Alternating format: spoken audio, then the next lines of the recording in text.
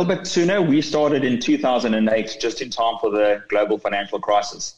Okay, so at least the timing of our guest today was slightly better. From left to right, ladies first, Suzanne Stevens, who's the Deputy CEO. Really good to have you here, Suzanne. We've worked together in a different life as well when you were at Discovery. In fact, you were all three at Discovery, weren't you? That's right. We were. So now people don't leave Discovery. Well, some people start their own businesses, so. And that was, I mean, it's interesting because if you think about it, Discovery is this business that has done incredibly well. The three of you were there. You were all in senior positions. And I've often wondered, and I haven't asked you, why not just go with a train? Why go off and do something yourself? Well, I think, certainly from my perspective, I think that drive to start your own business and to be an entrepreneur in your own right was overwhelming. And certainly at some point you take your 10,000 hours and you apply them in a space that you can call and carve out as your own. Schalk Malan, you're the CEO of BrightRock. Who initiated this decision to go on your own? You know, people start businesses usually when they're in a position of some stress, not in a position of huge achievement as you guys were before. Who convinced who of the three of you to do this? Yeah, look, I think there would be different answers to that question. Depends on who you ask. Now, I'm kidding. I think, Alec, that's one of the beautiful parts of, I think, our story is that everybody was at the top of their game where they were, sitting in this room, and also even other people who joined us. So, and that was a good place to actually start from because it was a wealth of experience. But there's also that desire, as Suzanne says, to see, can we do it? But also, for me, more importantly, it was that, we believed fundamentally that the products that were currently sold in the South African life insurance industry had some significant room for improvement. And what's the beauty about what we were thinking wasn't necessarily something that I think never was thought about. It was actually so obvious, but technology wasn't really enabling that. And the way of delivering that in the hands of the advisor, and that wasn't there. We had many discussions over many years. Actually, didn't come with an aha moment. So to answer your question, in a long-winded way. But what we did realize was, what we wanted to achieve would have had to take a complete rethink of the infrastructure, the technology, the way that it's delivered in the client's hands, the way that it manifests in the end client, not just the advisor's hands. And I think that just made it such an obvious step to actually, you've got to start new. You've got to start rethinking every single component. And that's what we did. Every single aspect of our business was rethought. Every single word in the policy document. And I think that's what really makes the story so absolutely fantastic. Suzanne, do you like that BrightRock banner in the background? See, it's our new studio now. It's our own studio. We can do what we like. I like your decor. Well, anyway, it's to be here, to be talking to you guys is pretty special for us as well, given that BizNews has been a partner of yours, Sean Hanlon, from when you started. But I'm going to throw something at you. Disruptors, and you are disruptors. BrightRock is a disruptor. Disruptors have a challenge of getting distribution before incumbents get innovation. Now that's a credo in Silicon Valley, not that well heard in South Africa, but I'm sure being the man who gets the distribution right for BrightRock, in many ways, they can come with the marketing and they can come with the products, but you got to get that right. And how do you do that in a market like South Africa's, where you've got such big giants who have got such a hold over the distribution channels? Yeah, it's funny enough. I mean, it's like the eternal debate between actuaries and salespeople. What comes first? Is it the product, was the distribution? And obviously it's a combination, but I mean, you absolutely spot on. If you don't get out there and tack your colors to a mast, and fundamentally get in front of clients, in front of brokers, and nothing happens until someone sells something. So, for us, it was a massive challenge. You speak about our pasts. We really cut our teeth in some fabulous companies in this country. And without that, I certainly could not have done this, because the challenge here was not just about a fundamentally different approach to protecting a family's balance sheet. In essence, that's what life assurance is. But it was changing the way people were selling it, as Schalk alluded to. So that coupled with the challenge of who's BrightRock, you sound like a diamond mine, and will you be here a year from now? Where does the name come from? I'll hand you over to the marketing head for that one. To the master or the mistress of that. Where does the name come from? Well, I mean, we spent quite a bit of time thinking through what we'd be looking for in a name. So we had established the criteria before we could find a name, and there were a couple of things we were looking for. I mean, we wanted it to carry meaning. We felt that something that was in English was probably preferable, so that it was, the spoken business language of South Africa. And then very importantly, Alec, we wanted it to be something that you didn't have to spell if you heard it. It was something that you could find on the internet. We were very conscious of finding a name and a brand that worked in a technically online, digitally enabled world.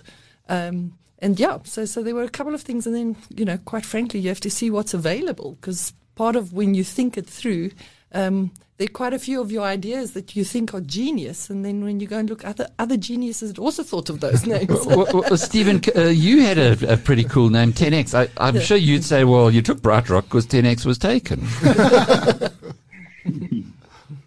Yes, well, 10X... just the very quick story with 10X is Andy Grove. He actually passed away a couple of years ago. He was a driving force behind Intel for many, many years. And he wrote a fantastic book called Only the Paranoid Survive.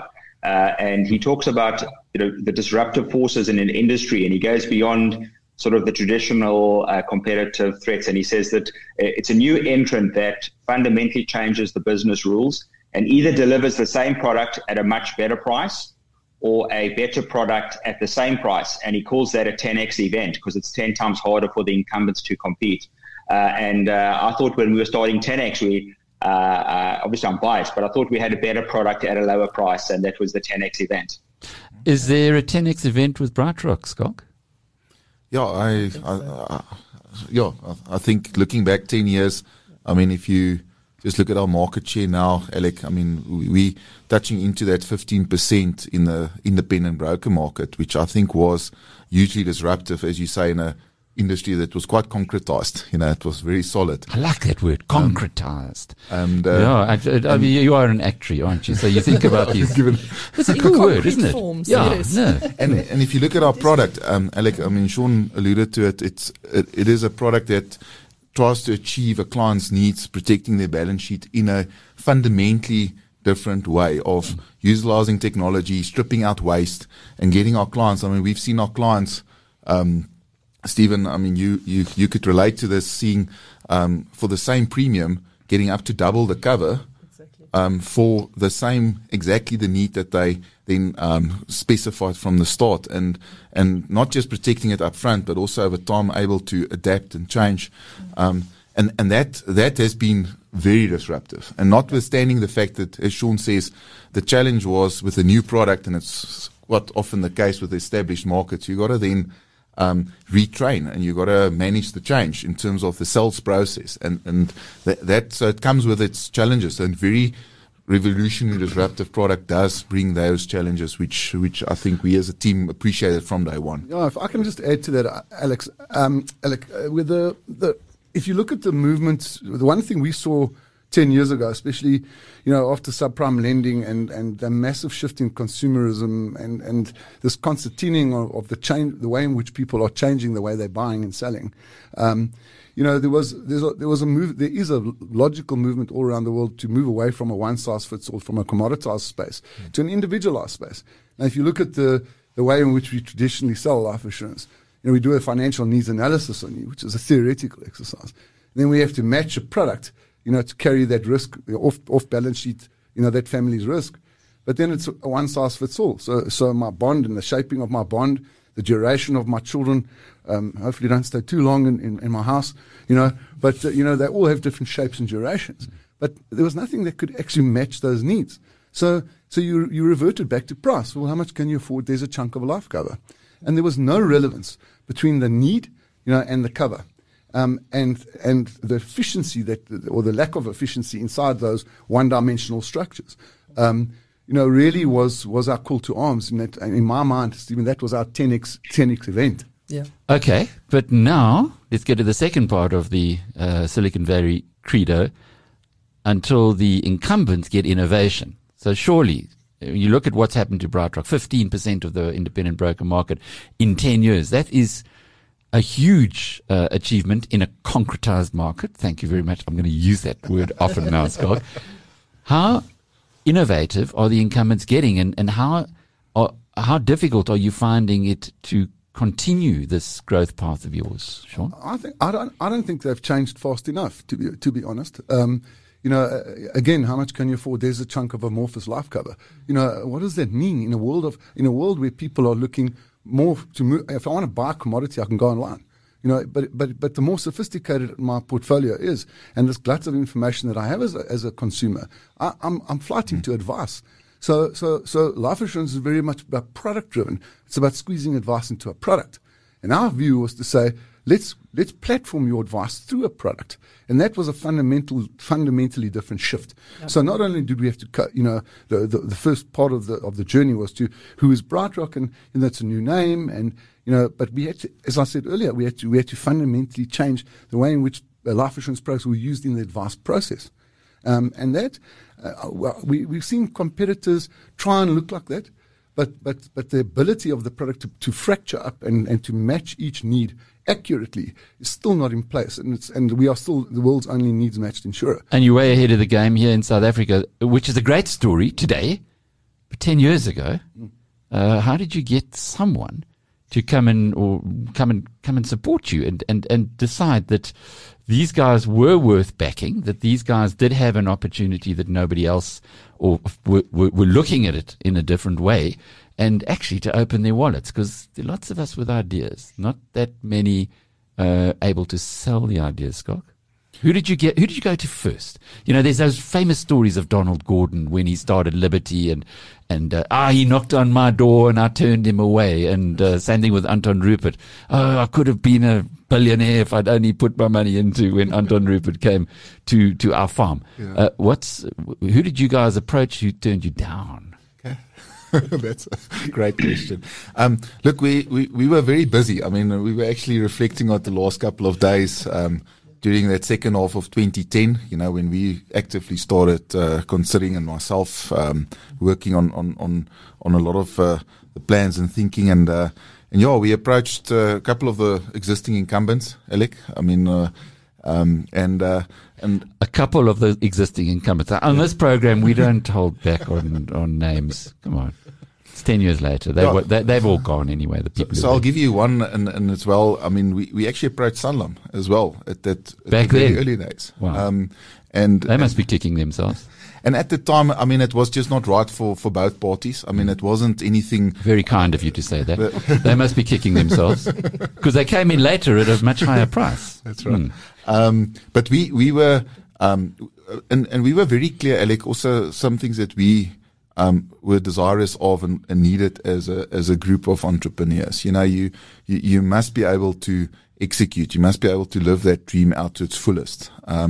And we held on to that. And as you know, we knocked on the door of Miles Jaffet, part of the Lombard Group. And they're very much a short-term, known in the short-term industry, construction guarantees as an example, one of the strongest players there. And it just clicked. And I do believe the timing was perfect for BrightRock of finding that partner.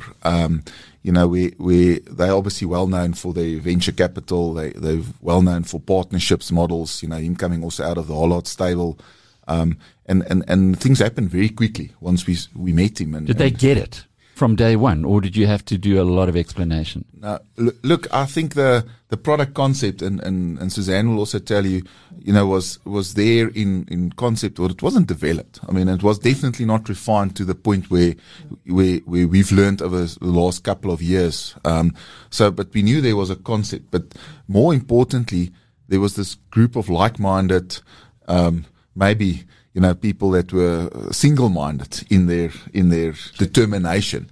And I think if you speak to Miles, that was one of the things that attracted him to this group of people. Obviously, and Suzanne touched on it, the 10,000 hours, the experience, because, any technical industry is what we find ourselves, financial services, it is critical to have that experience and bring that to bear. You can't assume you step out of varsity and you start a financial services business. And I think that also played a part. And I think the other thing that, and we speak about it often, and sorry, I'll keep quiet just now. The one thing that we, from day one, as a group got together and wanted to approach very differently as a business is just that diverse thinking and valuing that diverse thinking. And we're all big proponents of that, and, how do you do that, though? How do you keep an open mind when somebody, and you, I know the three of you, and you're all A-type personalities with respect. So you have ideas and you have a point of view. Have you got a secret code that you say, okay, I'll stop, it's your day today, Schalk, you can have it. No, I think, Alec, and it speaks to that point that I think Miles respected, or the Lombard group is, there's such a deep level of respect for each other's disciplines. Agreed. And then, we'll debate any topic. I mean, Sean will often say, everybody's a sales guru. And everybody's got an opinion on various subject matters. We're partners at the end of the day. No, there's only one sales guru in our office, and that's Clive Eckstein. He's our sales guru. Outside of Clive, we do bow down. And I hope they do the same with you, Sean. No, but they knows. But when it comes to those hard decisions and the final call, we've got a deep respect of them, reverting to each other, and it's more a partnership approach, Alec. And yes, we've had our debates and that, but it's never, we've never had a difficult crossroad to breach in terms of these discussions. So it's worked amazingly well. Business before ego. Yeah, that I agree with.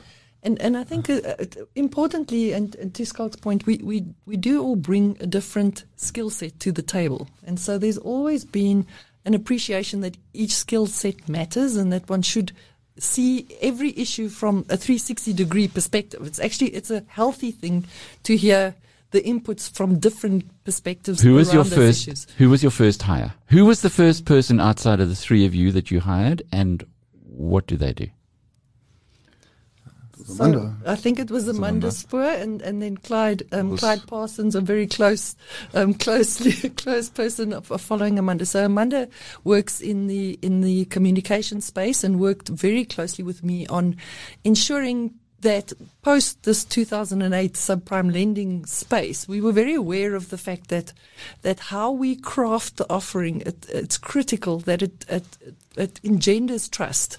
And that your consumers can come to a financial conversation where they are empowered to have an equal conversation around their needs with an advisor, utilizing the advisor's expertise, but feeling that what's getting crafted is something that is relevant to them and that they understand its worth.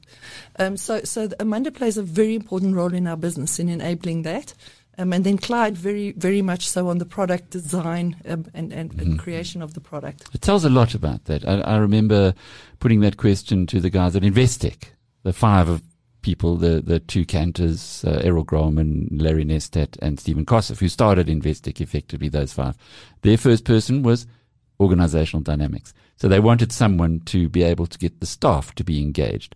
And I guess that was, they were very much a people-driven business because they're bankers. Yeah. But it's always interesting to open up that. Stephen, who was your first hire? Would you also have gone with someone in communications or product development?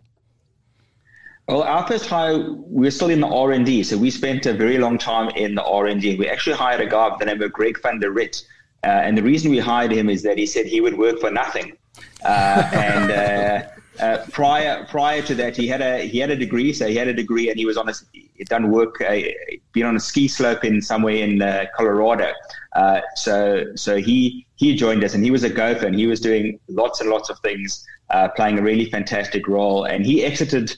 He wasn't with us. He was only with us for about 2-3 years, because obviously paying nothing. We didn't pay him nothing. We paid him something, but at that stage we were really scraping things together. And he went on to have a very successful retail career. But it's only a little bit later, to be honest, that we realized the importance of human capital and getting a really strong person to help us at that level. Because I must say, you mentioned bankers being good with people.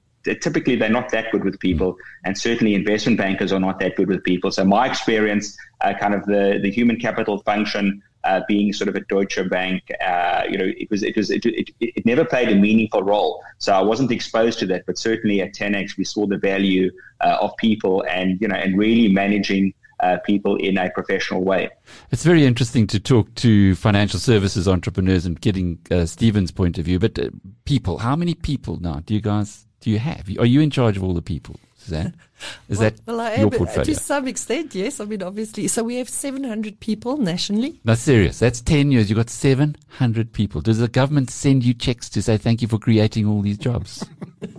Well, that is a good point, that it really is a very real responsibility. I mean, I think it's something I'm very proud of, and I know that we all share that we have been able to create employment and opportunity for families in the current environment particularly.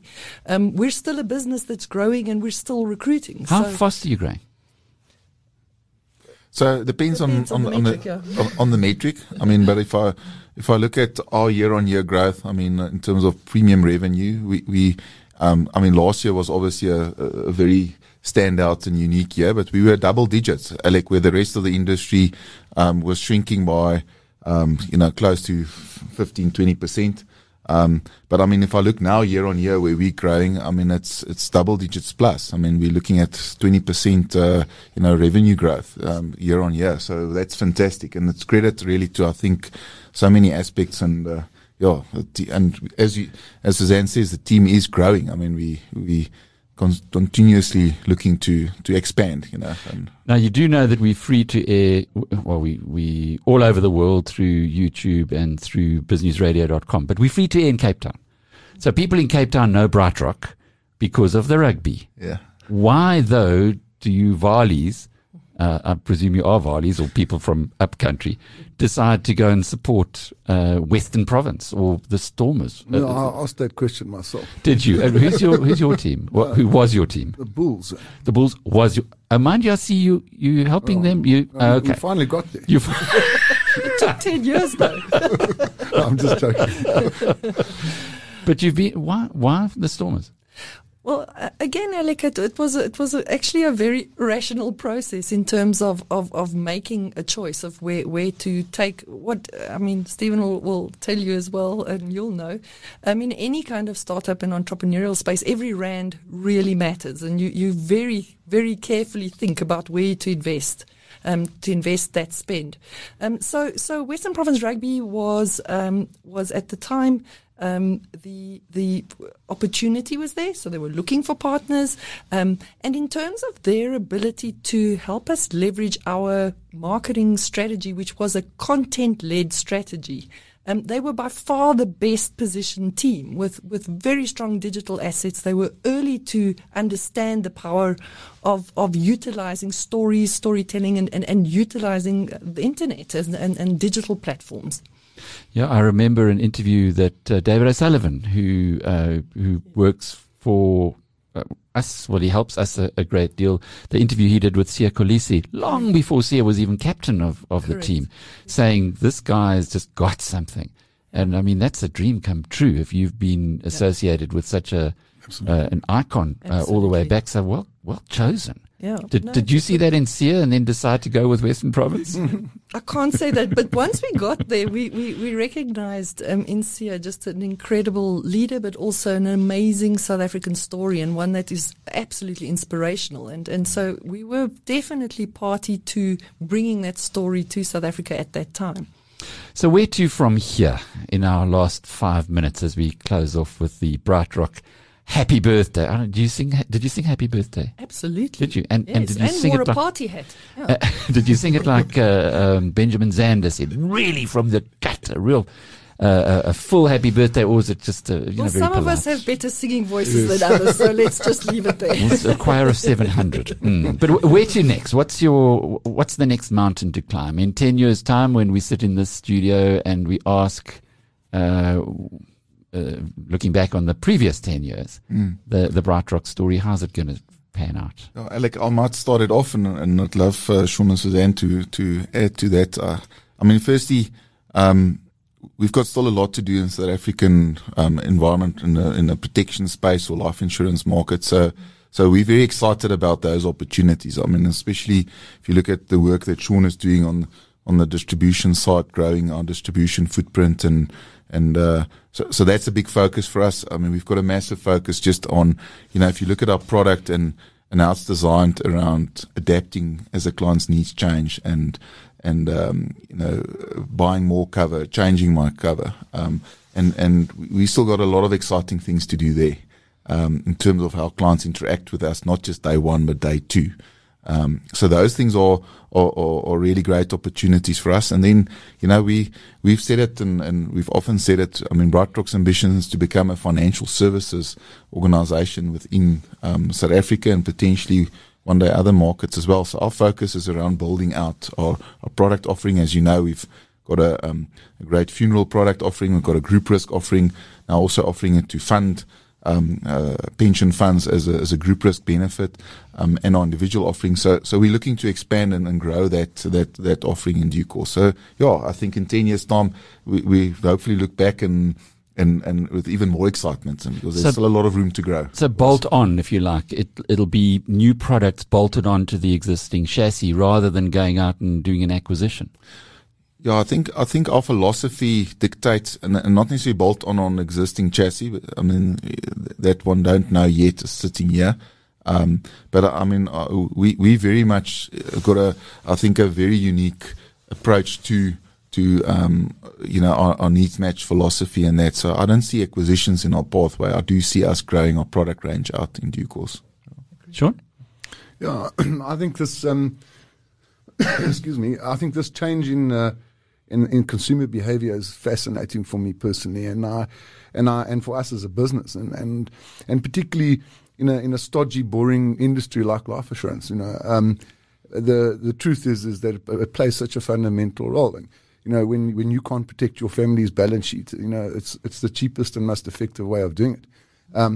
But it has to change, and we need to understand that consumers are now dictating the beat. They armed, they informed like never before. And that's an exciting journey, and I think we've put ourselves on that track.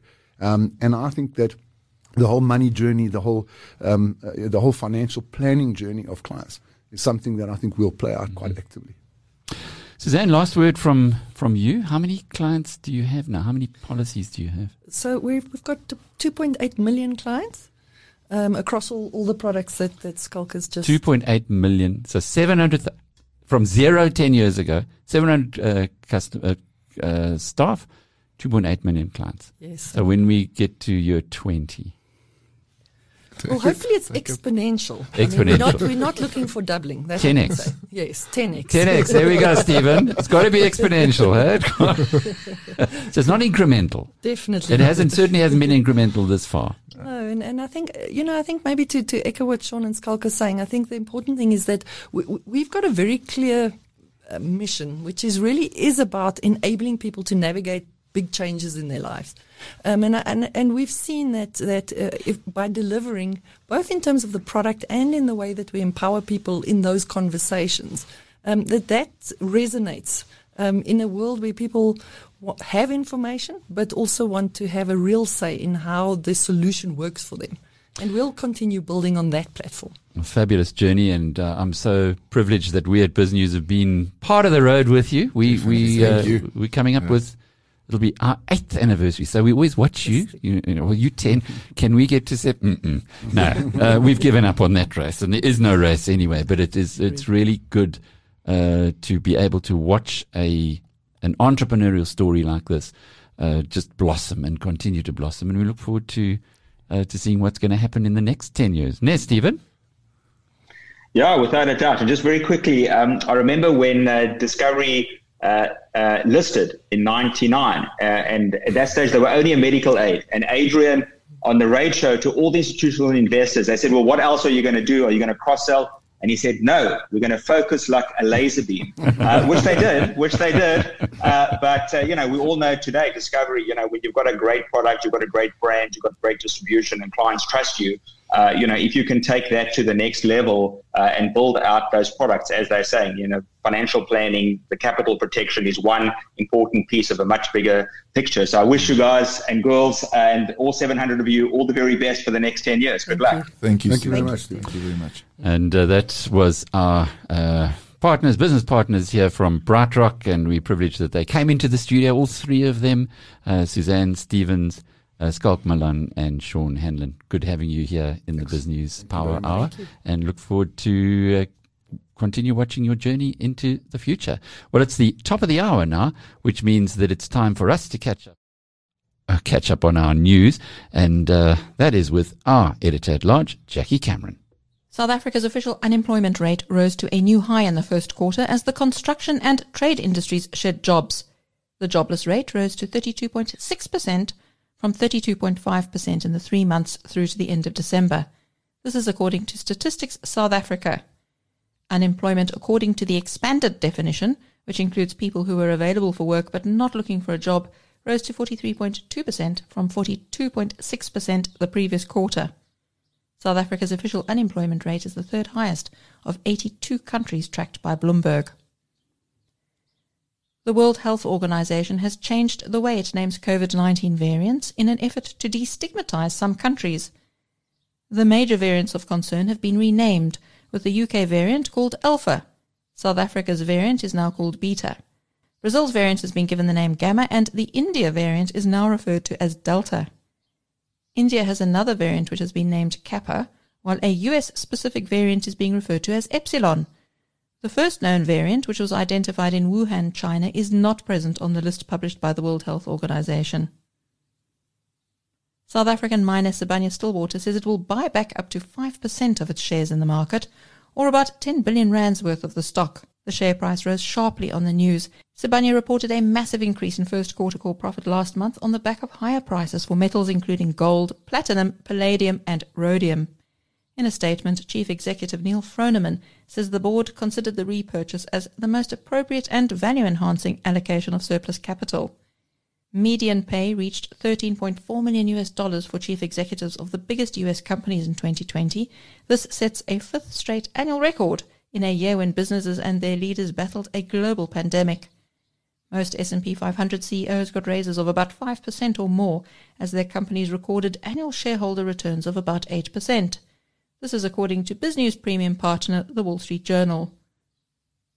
And that was your BizNews Flash Briefing. I'm Jackie Cameron for BizNews. For more on those and the other big stories of the day, visit biznewsradio.com. Thank you, Jackie. You're listening to the BizNews Power Hour, brought to you by the team at biznews.com. Well, as always, at this time, we catch up on the markets. And who's our sponsor? No prizes for guessing. BrightRock believes that with every change in life comes opportunity, and the markets aren't any different. The daily movement in the markets mean change for us all, sometimes small, sometimes big. This daily market report is made just for you by BrightRock, the first ever needs-matched life insurance that changes as your life changes. Welcome back, Justin Rowe-Roberts. Great to be back, Alec. It's felt like a lifetime. Jeez, what you've been up to. Okay, Stephen, have you got a CFA? Are you a CFA? Yes, I do. Okay, so yes. That's what Justin's been up to. And how tough is that to write a CFA and work? It's very tough. It really is tough. I did mine in, giving my age away, 1990. I think I started in 94 or 3 or 4. One of those years, and it's really tough. But the great thing about a CFA, and certainly from my point of view, because I studied a CA, which is very general, and I didn't really want to be an accountant or an auditor. But when you're doing a CA, it's all about financial markets. It's all about economics, financial markets, and everything to do with financial markets. So for someone like Justin, that's very interested in financial markets, it's an incredibly focused degree, but it's a very hard degree, and now it's a global degree. So you're competing with, the brightest and smartest young minds all around the world, and I think they grade these on a bell curve. So it's a great challenge. You learn a lot, and it's a great achievement. So well done, Justin, so far. Well, that sounds a little bit rough. So you're taking on everybody else in the world on a bell curve, so you don't automatically pass. There's no 50% pass rate. Exactly. So although I thought the exam went relatively well, I thought I won the collision, and all these things do end up coming to small margins. So I think I've put myself in a good place. You can never be confident in that because it's a percentage of pass. They pass around 43% of candidates. So at the end of the day, it actually depends on how the other candidates felt. And if the other candidates felt more confident than me, then I'm in trouble, I guess. Oh, Justin, we are pulling for you. Either way, I have a very good friend who failed the board exam, I think it was 5 times, and then gave it up. So it just happens that, and he was very bright, and it just one thing that he couldn't get through, but he never felt confident after he came out of the exams. In your case, you're feeling good. That's it. Stephen, he's got our vote, hasn't he? Without a doubt. So what's happening on the markets today? Thanks, guys. The JSE All Share Index continued its momentum, up 1.5% to 69,000. Sasol was up 6.4% to 238 Rand a share on the back of stronger oil prices. Sibanye-Stillwater was up 5% to 68 Rand a share as the miner announced a 10 billion Rand share buyback program. MTN was up 3% to 102 Rand 50 a share. And Remgro was up 3% to 123 Rand a share. In the currency markets, the Rand was flat against all the major currencies to 13 Rand 75 cents to the dollar, 19 Rand 48 to the pound, and 16 Rand 84 cents to the euro. Gold is flat at $1,900 an ounce. Brent crude is at $71 a barrel. The premier cryptocurrency is slightly lower at 500,000 Rand a Bitcoin. And the Kruger Rand will cost you 27,300. In the US markets, the Dow Jones Industrial Average is slightly higher at 34,600. The S&P 500 is flat at 4,200. And the NASDAQ is lower at 13,700. Thanks for adding the Kruger Rand. There's a lot of people own Kruger Rands, and it's been a phenomenal performer. Actually, after last night's conversation, Stephen, I got an email from Peter Major, who showed the gold index, the gold ETF, the new gold ETF. And it looks like a Ponzi scheme. I mean, it just goes up in one direction over a period of time. And that's the giveaway with a Ponzi scheme. If it goes up and there's no pullbacks. But it seems as though Kruger Rand prices or South African gold price in South African rands is a little bit of a one-way bet. Yes. As you know, you've got two things to play there. You've got the Rand, which is strong. So it's great to see, Kruger Rands doing well in a strong Rand, because normally we associate commodities with a weak Rand is when we benefit. So it's the underlying gold price that is doing really well. So that is really good to see. Justin, I see on the Wall Street Journal, our partners over there, the headline is oil price hits 2-year high as OPEC sees more demand. So you mentioned that Sasol's had a particularly good day today. Sasol up 6.4%. If these oil prices persist around the $70 mark and people even projecting oil to go further, Sasol's earnings per share will be around 40 to 50 Rand. So if you think that they're trading on 5 price to earnings, which is mild, they're seriously going to be earning a lot of cash if the oil spot price stays where it is today. Isn't it interesting, Stephen, that we were able to buy Sasol in our BizNews portfolio at 28 Rand a share only a year ago?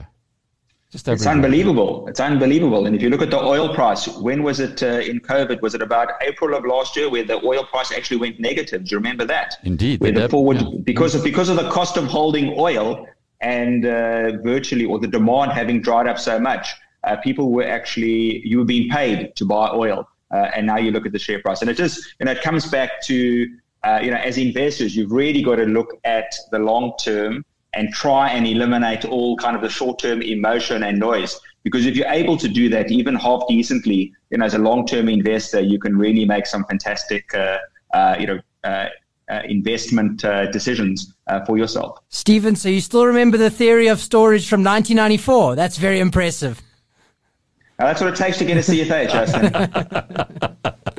But what about that gold price? $1,900. It's hanging in there. Well, in fact, not hanging in there. It's sitting pretty steady. Yes, and then to go on to the conversation that you and Stephen were having earlier about the Krugerrands, I was reading the report today. I think since 2000, 14% compounded annual return, which is very impressive.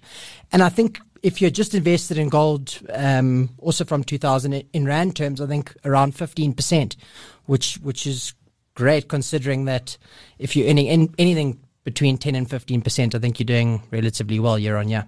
That barbarous relic has actually delivered the goods. Stephen, I suppose the question now is all these gold bugs who live in South Africa, and I think there's a little bit of gold bug in all of us because of the history of this country.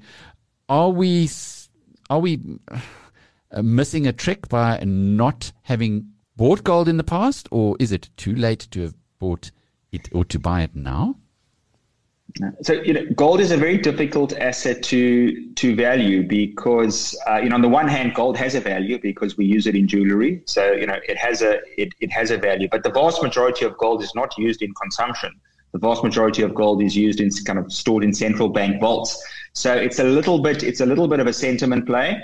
It's kind of often people will say as a store of value in a safe haven environment. So if we have a financial crisis or a coronavirus, a global pandemic, then we look for stores of value, and gold tends to do well in those, in those kind of environments. But if you look at the long term, and now we're talking about 50, 60, 70 years, then gold has not done well. It tends to, match inflation. You've got to be a little bit careful about where your starting point in gold is, because there's quite a bit of what we call kind of starting point or end point risk. If you get the right period, it looks fantastic. But if you look over the very long term, it hasn't been a wonderful asset. So it's much more of a trading opportunity. Typically, that is what it has been. I think we're also in an environment now where globally there's so much money sloshing around the financial system. There's more money than opportunities. And I think it's sort of as well, gold is benefiting just because there's so much money. And, if you're holding cash, sometimes you're getting a negative interest rate on cash if you're holding onto it. And even if you're investing in government bonds, many government bonds, you're still getting a negative interest rate. So I would be a little bit cautious about being overly optimistic about gold. But in South Africa, just by owning the index, you tend to pick up a reasonable slug of gold just there. Whereas if you were, let's say, in the UK or the US and you just bought the index, you would get negligible gold exposure. So we do pick some up indirectly in the index. But it's not a bad idea to have a small portion of your portfolio in gold, but I certainly wouldn't. I'm personally not a very big gold bull for the long term. And just to close off with, you mentioned Sibanye Stillwater. We had Neil Freineman here last night in our virtual studio.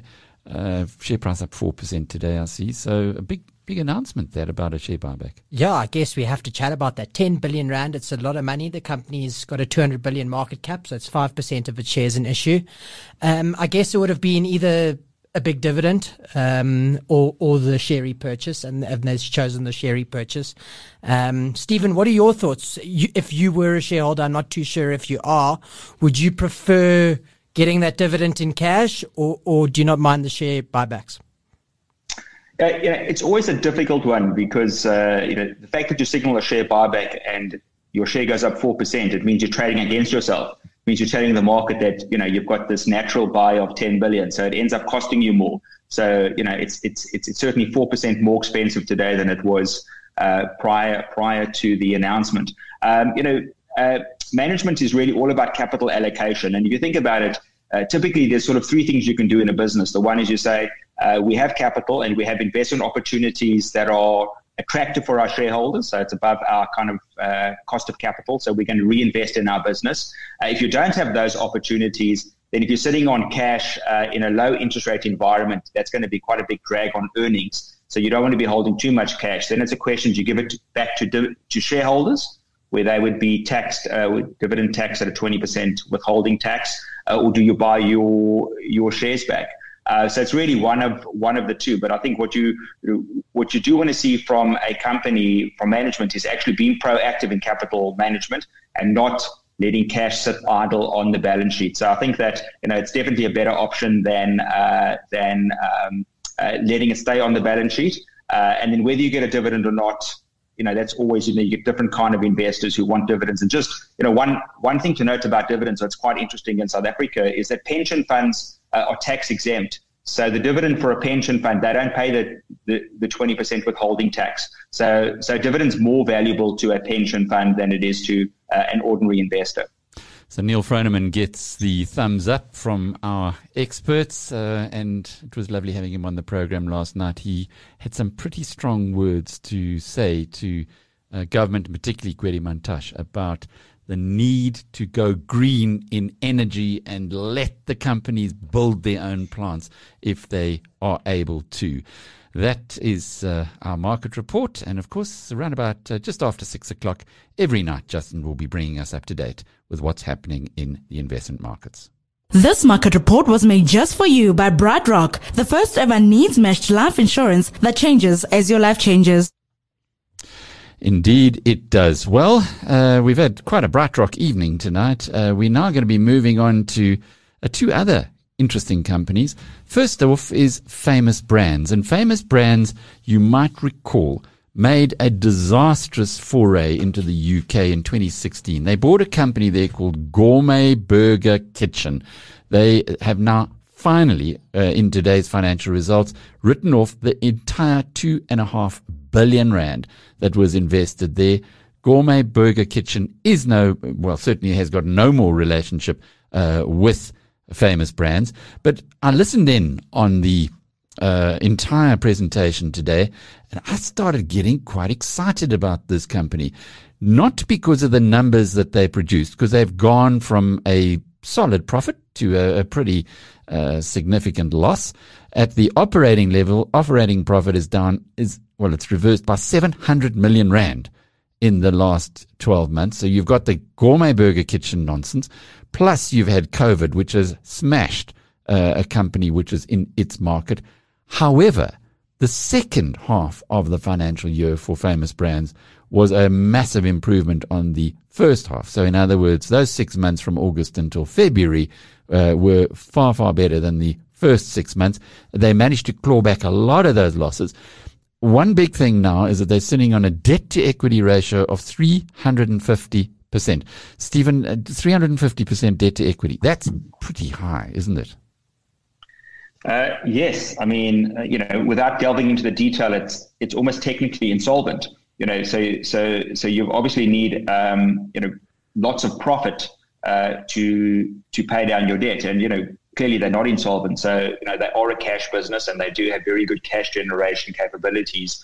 But, the business is where it is. Obviously, the acquisitions they made and financing those acquisitions with debt, it's always tricky. When you're confident and possibly overconfident as a company, you value your equity. So you say our equity is really precious. We don't want to give it away. We'd rather use debt because we can finance this in an offshore jurisdiction at much lower interest rates. And unfortunately, that's a much more risky strategy because A, you're going offshore and you're buying into a foreign market, and B, you're financing that with debt, which is much riskier. If you finance that with equity and it goes wrong, then, the shareholders take the pain, but you don't have an ongoing liability. So that's a very high debt ratio for them to resolve. And not surprisingly, it was the more important questions that came up to Darren Healy and the Group FD level on exactly what they're going to be doing about that in the future. I've got a short clip that I cut from the report today. Let's have a listen in, and then we'll be talking with Gerrie, the Chief Executive of Capitec, about another interesting story, which is the voting down by shareholders of the implementation of the remuneration strategy at Capitec, a rare reverse from what are usually very happy bunch of people, given the returns that Capitec has made for them. But let's listen in on that Famous Brands investment conference today. What is your medium-term target on debt? That is, what would be the ideal position management wants to be in terms of net debt to EBITDA? Yeah, I'll take that, Darren. Thank you, Tumiling. So if we first talk about the the gross debt position, what we're comfortable with is around 1 billion rand to 1.5 billion rand. You'll have noticed that we closed out at 1.5 billion rand. So quite comfortable with where we are even in the short term. In terms of the net debt to EBITDA, the first thing is to meet our financial covenants, which are disclosed in note 14 again of the long form. But where we would be comfortable is certainly below the level required for us to start getting onto the dividend story. Okay, we have one question from Alec from BizNews.com. After GBK in Tashes, are there any more sales of brands being planned? Alec, no, I think our strategy is very clear right now. So the trimming of the portfolio is probably complete. I mean, there may well be opportunistic things that come along, but I'm comfortable that the Signature Brands portfolio is something now that we can work with. And, there may well be, something small on the manufacturing side if things pan out, maybe not, but nothing critical in terms of the core business. It is the same as it is. I mentioned the Great Bakery Company sale as an example. But no, I think the Signature Brand portfolio is in good shape now. Thanks, Darren. The last question I'll take is from Nick at Signal AM. Looking ahead, what are your expectations on store closures? What percentage of franchisees are currently not economically sustainable? Yeah, look, that's always a difficult one because we don't have access to franchisees' balance sheets, so we have a good sense of the P&L.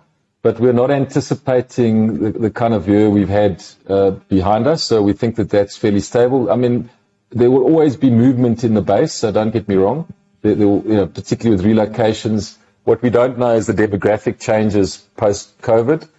So we never provide a projection on that, but we're not anticipating any form of surge or anything that's out of the blue or abnormal. In terms of the franchisee profitability, remember that franchisees have had relief like we've all had in business. So as much as the base has dropped, we've provided relief. Government has been helpful around UIF TERS. Landlords have been very helpful. Banks have been very helpful. Franchisees have rolled their sleeves up and worked damn hard. Labor has really lost out in this whole conversation because there's been a lot less hours put through. It has kept the cost down. So the model itself has readjusted to some degree. It's really around now the recovery and how profitable the businesses are. But on the path we're on right now, we're very optimistic. That was Darren Healy, who's the Chief Executive of Famous Brands, and you also heard Lebo Ntla, who is the Group Financial Director of the company. We are now, Stephen, as promised, bringing in Gerrie Fourie, the Chief Executive of Capitec. And Gerrie, for a company that has been so admired and done so well for shareholders, and number one in South Africa on return to those who've invested with you, it was a surprise to see at your annual general meeting that more than 50% of your shareholders voted against the remuneration policy execution. Now, this is not, I don't know if it's ever happened in Capitec's history before. Did it come as a surprise to you? Well, yeah, I think what is important, good evening, is important that it's not against the remuneration policy, but it's the execution. We already engaged with shareholders about 2, 3, 4 weeks beforehand, and we knew that they were unhappy. Not so much unhappy, because the majority said they fully understand why we did it, but from a compliance point of view, they have to vote against.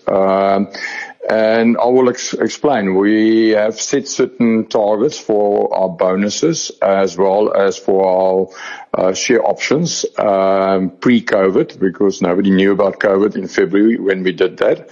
And then COVID happened, and we had to adjust our bonuses and options to take COVID into consideration. And what everyone has said, you can change your targets going forward, but you can't do it backwards. So we believe it was the right thing to motivate management and to motivate the staff because it benefited everyone. And I think, and the main driver of that was, I think, Capitec overall did exceptionally well during the year. And I think that's the background. I think what is also also important, it's within the mandate of Remco. So Remco made the decision, not management. So that's in a nutshell the background.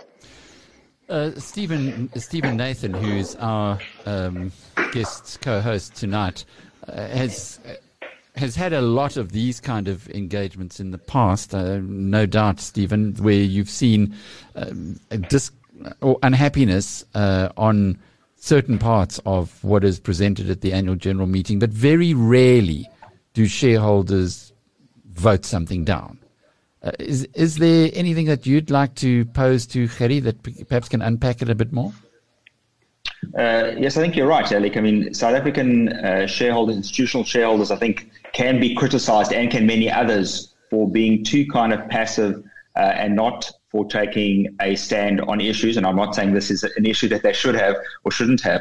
But I think maybe just, and Gerrie touched on it, I think what's really important here, and I don't know the detail, but, it's if everyone in the company is treated equally. Because, if this is seen, if there's a handful of executives who seem to be getting a special treatment, and others in the company, all, I think there's almost 15,000 people at Capitec are not benefiting in any other way, then that would be really unfair. So I think there's two issues here. The one issue is, internally, the messaging and the way that all employees are being treated, and whether that creates any animosity.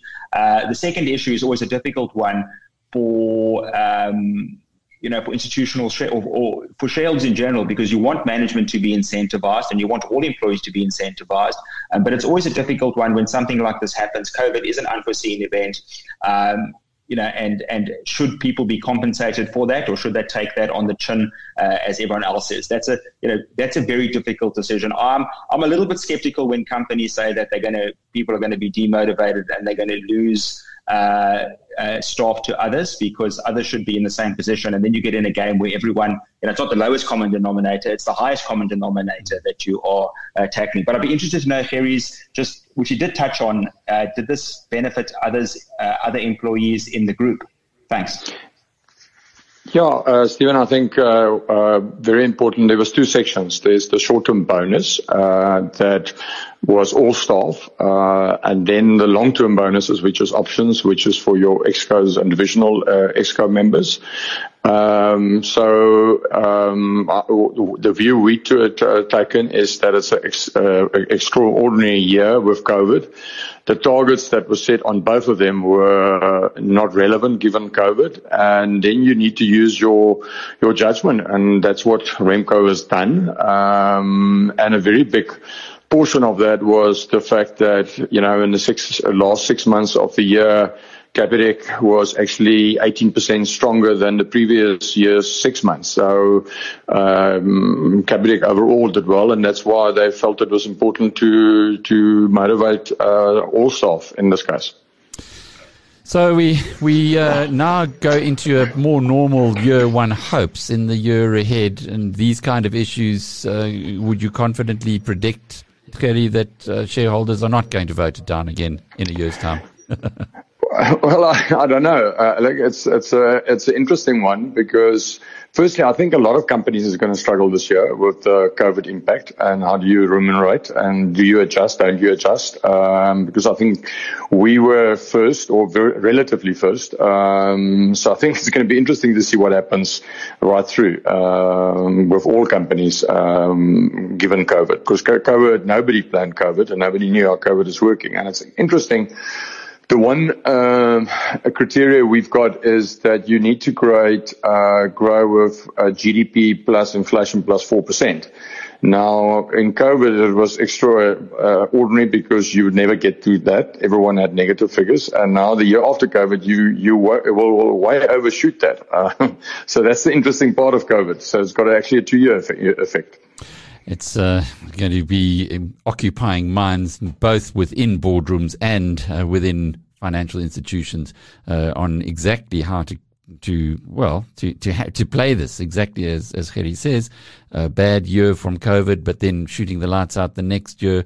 It just shows that we live in a very complex world, and we try our best to make it less complicated for you with the help of Stephen Nathan on a Tuesday night. Our guest co-host, you will recall Stephen is the founder of 10X. He is now an independent. I suppose, Stephen, is it gardening leave that they call it now that you're on? I'm calling it a sabbatical. You're calling it a sabbatical. Well, that's fantastic. We're delighted to have you for your sabbatical and thereafter, we hope. But thanks again for your contribution tonight, and thanks for being with us wherever in the world you might have been. We look forward to being back in your company again, 5:30 tomorrow. Until then, from the team here at BizNews, cheerio. You've been listening to the Power Hour, brought to you by the team at BizNews.